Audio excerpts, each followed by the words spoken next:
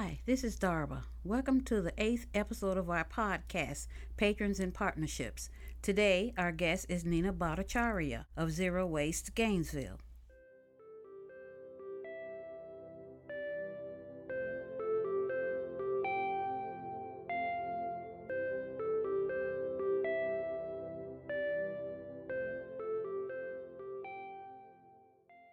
Hi, Nina. This is Darba again. Would you like to introduce yourself and just tell us what we will be discussing today? Absolutely. And thank you all again for having me. I'm Nina Bhattacharya. I'm the founder of Zero Waste Gainesville, a community group that promotes zero waste practices and policies. And today I'll just be telling you a little bit about our upcoming campaign on food waste reduction and composting. Okay. So I'm not that familiar with food waste composting. So if you just want to get started telling me about that and let everybody else know. Sure, absolutely. So you may wonder why Zero Waste Gainesville is putting our efforts in this topic. And there's really multiple reasons. Food waste is really prevalent throughout the United States. 30 to 40% of our food supply goes wasted, which is a pretty astronomical figure. And that's all the while where millions of people face food insecurity. So they don't have enough food to eat. So, what we're really hoping to do is to help connect people with edible food and then also to divert food scraps and other organics from the landfill and to compost them to make them, rich compost that could be used for gardening. And in addition to that, one of the main reasons that we really want to address food waste is because it's not just like food scraps that are being thrown away and going to the landfill. It really has to do with the waste of all the resources that go into making that food, from the land to the water to human labor and energy. And so by addressing food waste, we can really address that waste of all the resources that go into making our food. And so our campaign is really twofold. We really want to let people know about the things that they can do in their daily lives to reduce food waste or to get started with composting or both. And we are also asking our city and county commissioners to put resources to these activities too, to help the community connect edible food with people who need it, to help our community do more composting as well. So, just like some tips and tricks for those folks at home in terms of reducing food waste. At Zero Waste Gainesville, we really like to break it down into kind of main areas to address food waste in your home. From planning, your weekly food purchases to preparation of food, storage of food, and also to shopping for food. We often say, look at what you have in your fridge or your pantry first before purchasing more items. There may be things that you can utilize to make meals before you even go out and buy any more food. Or you could plan for recipes of which you have food at home and then you make some purchases and use a combination. That way, you're always eating the food you have on hand. Also, with preparation, we really talk about making sure that you look at like the sell by and before by date. And if there is any concern about whether a food has gone bad, you can also just use your senses. A lot of us know when food has gone bad, it's pretty clear. Just because there's like a sell by date doesn't necessarily mean that it has gone bad by that date. So we definitely like point to people to kind of look at that and kind of learn a little bit more about what those things mean. And again, use your senses to kind of sense if there's smell that's off, then it's likely to have gone bad. But a lot of times, food may be perfectly fine to eat. Similar to what I had mentioned in terms of planning, like shopping at home first, before going to the grocery store. But when you are at the grocery store, be more open-minded to the types of food you're willing to purchase. It might be considered like ugly fruits and vegetables, but they're perfectly fine to eat. So kind of think outside of the box of having this perfect tomato or this perfect banana and just look at things and be willing to eat things that maybe not have that, perfection associated with it. And then on the storage side of things, just making sure you store your food properly. If you have leftovers that need to be eaten, put them at the front of the fridge so you don't lose them in the back of the fridge. There's so many times that I think people often, fill up their fridge and don't even know what they have. So just kind of keeping tabs and organizing the fridge to make sure you eat those leftovers. Another good tip is for you to freeze any food that you know you won't eat within a certain amount of time. And that just ensures that like it won't go bad in the fridge. So those are just kind of some easy things to do, of which you can ensure that you're not throwing away good food, and that you kind of plan and store appropriately. The second part of the campaign that we are working on is just reaching out to those city and county commissioners, like I mentioned, and just looking for them to put resources to expanding composting options for residences and businesses. And then also trying to connect people with good food, edible food, so it doesn't go wasted and people who are hungry can eat it. Okay.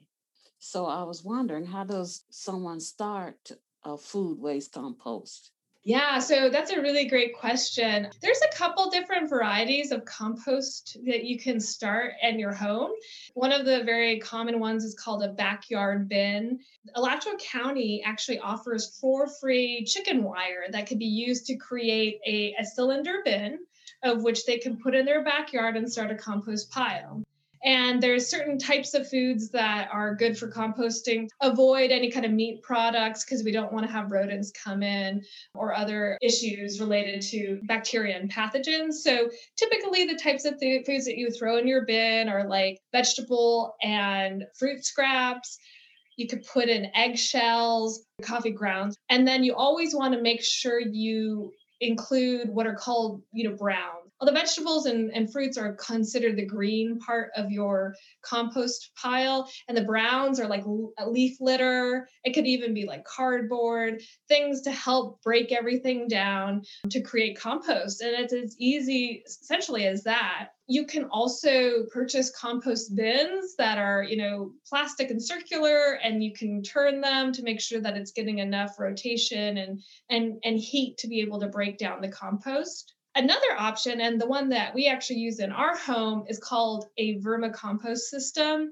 And that is using worms to do the work. So you can either create your own vermicompost worm bin, and there's plenty of, if you just Google that, you can see the different types of systems you can create or you could purchase. You're going to need to have, two containers that are set within each other.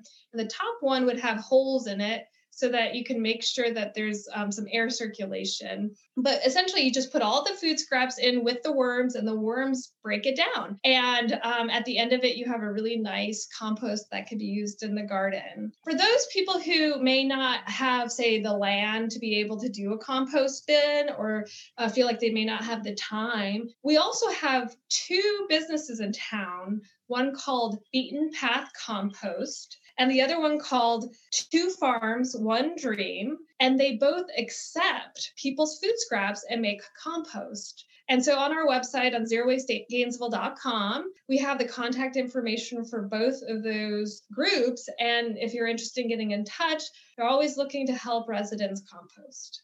Well, that's good to know about those businesses. Mm-hmm. And I was glad that you mentioned other ways to compost, because I was thinking, does the compost attract animals or wildlife? So I was glad that you touched on that.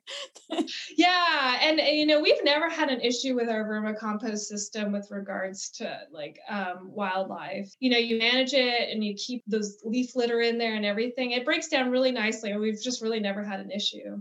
Okay. What are the benefits to having a food waste compost? Yeah, that's a great question. So whenever you throw away food scraps from, vegetables and fruit and the coffee grounds and so forth, they are disposed in the landfill. And it actually contributes to one of the most greenhouse gas emissions of a landfill, called methane. So by composting your food scraps, you're keeping them out of the landfill and you're helping reduce that methane emissions from the landfill. Another benefit, of course, is just the compost itself. You can use compost in potted plants. You can use it in your garden. You can use it to grow food. It's just a really nice amendment that's got a lot of great properties to help with plant growth. And you already discussed how we can incorporate this into our daily lives, right? Yeah, so a lot of the information regarding, the preparation and planning for meals really helps with reducing food waste in your own home. The Zero Waste Gainesville will be launching a campaign on Earth Day to encourage residential and business composting. Is there anything else you'd like to add to that? Sure. So we'll be having a page on our website that people can go to and learn more about these ways to reduce food waste in their home, to get started with composting. There's some really great videos on how-tos to create these compost bins. In addition, we're going to have information that they can utilize to send to city and county commissioners to show support for food waste reduction, for composting initiatives. And so we just encourage you all to, check out our website on Earth Day, to follow us on Facebook and Instagram, and then they can learn more about it. Okay. So one other question that I had, is there any cost to starting up the food compost? So when it comes to creating one yourself, Alachua County does provide that chicken wire that you can use in your backyard to start up the compost bin. So that's no cost there. To be honest with you, for my vermicompost system, I actually found it on Facebook Marketplace. So a friend had posted that they were getting rid of theirs for free. And I ended up saying, oh, I want it. So I always encourage people to check out like Craigslist or Facebook or, maybe some other online ways to purchase used equipment, because that was how we got ours started. In addition, with the companies that I mentioned, I know that they're constantly expanding and looking for people to drop off food scraps. So I definitely reach out to them and have a better understanding about what their policies are in terms of composting for others. You've given us a lot of good information. Is there anything else you'd like to add? Well, I think that's about it. I just wanted to thank you all again for having me. I really enjoy our chats and happy to provide information for the community. Well, thank you. And we look forward to our next one.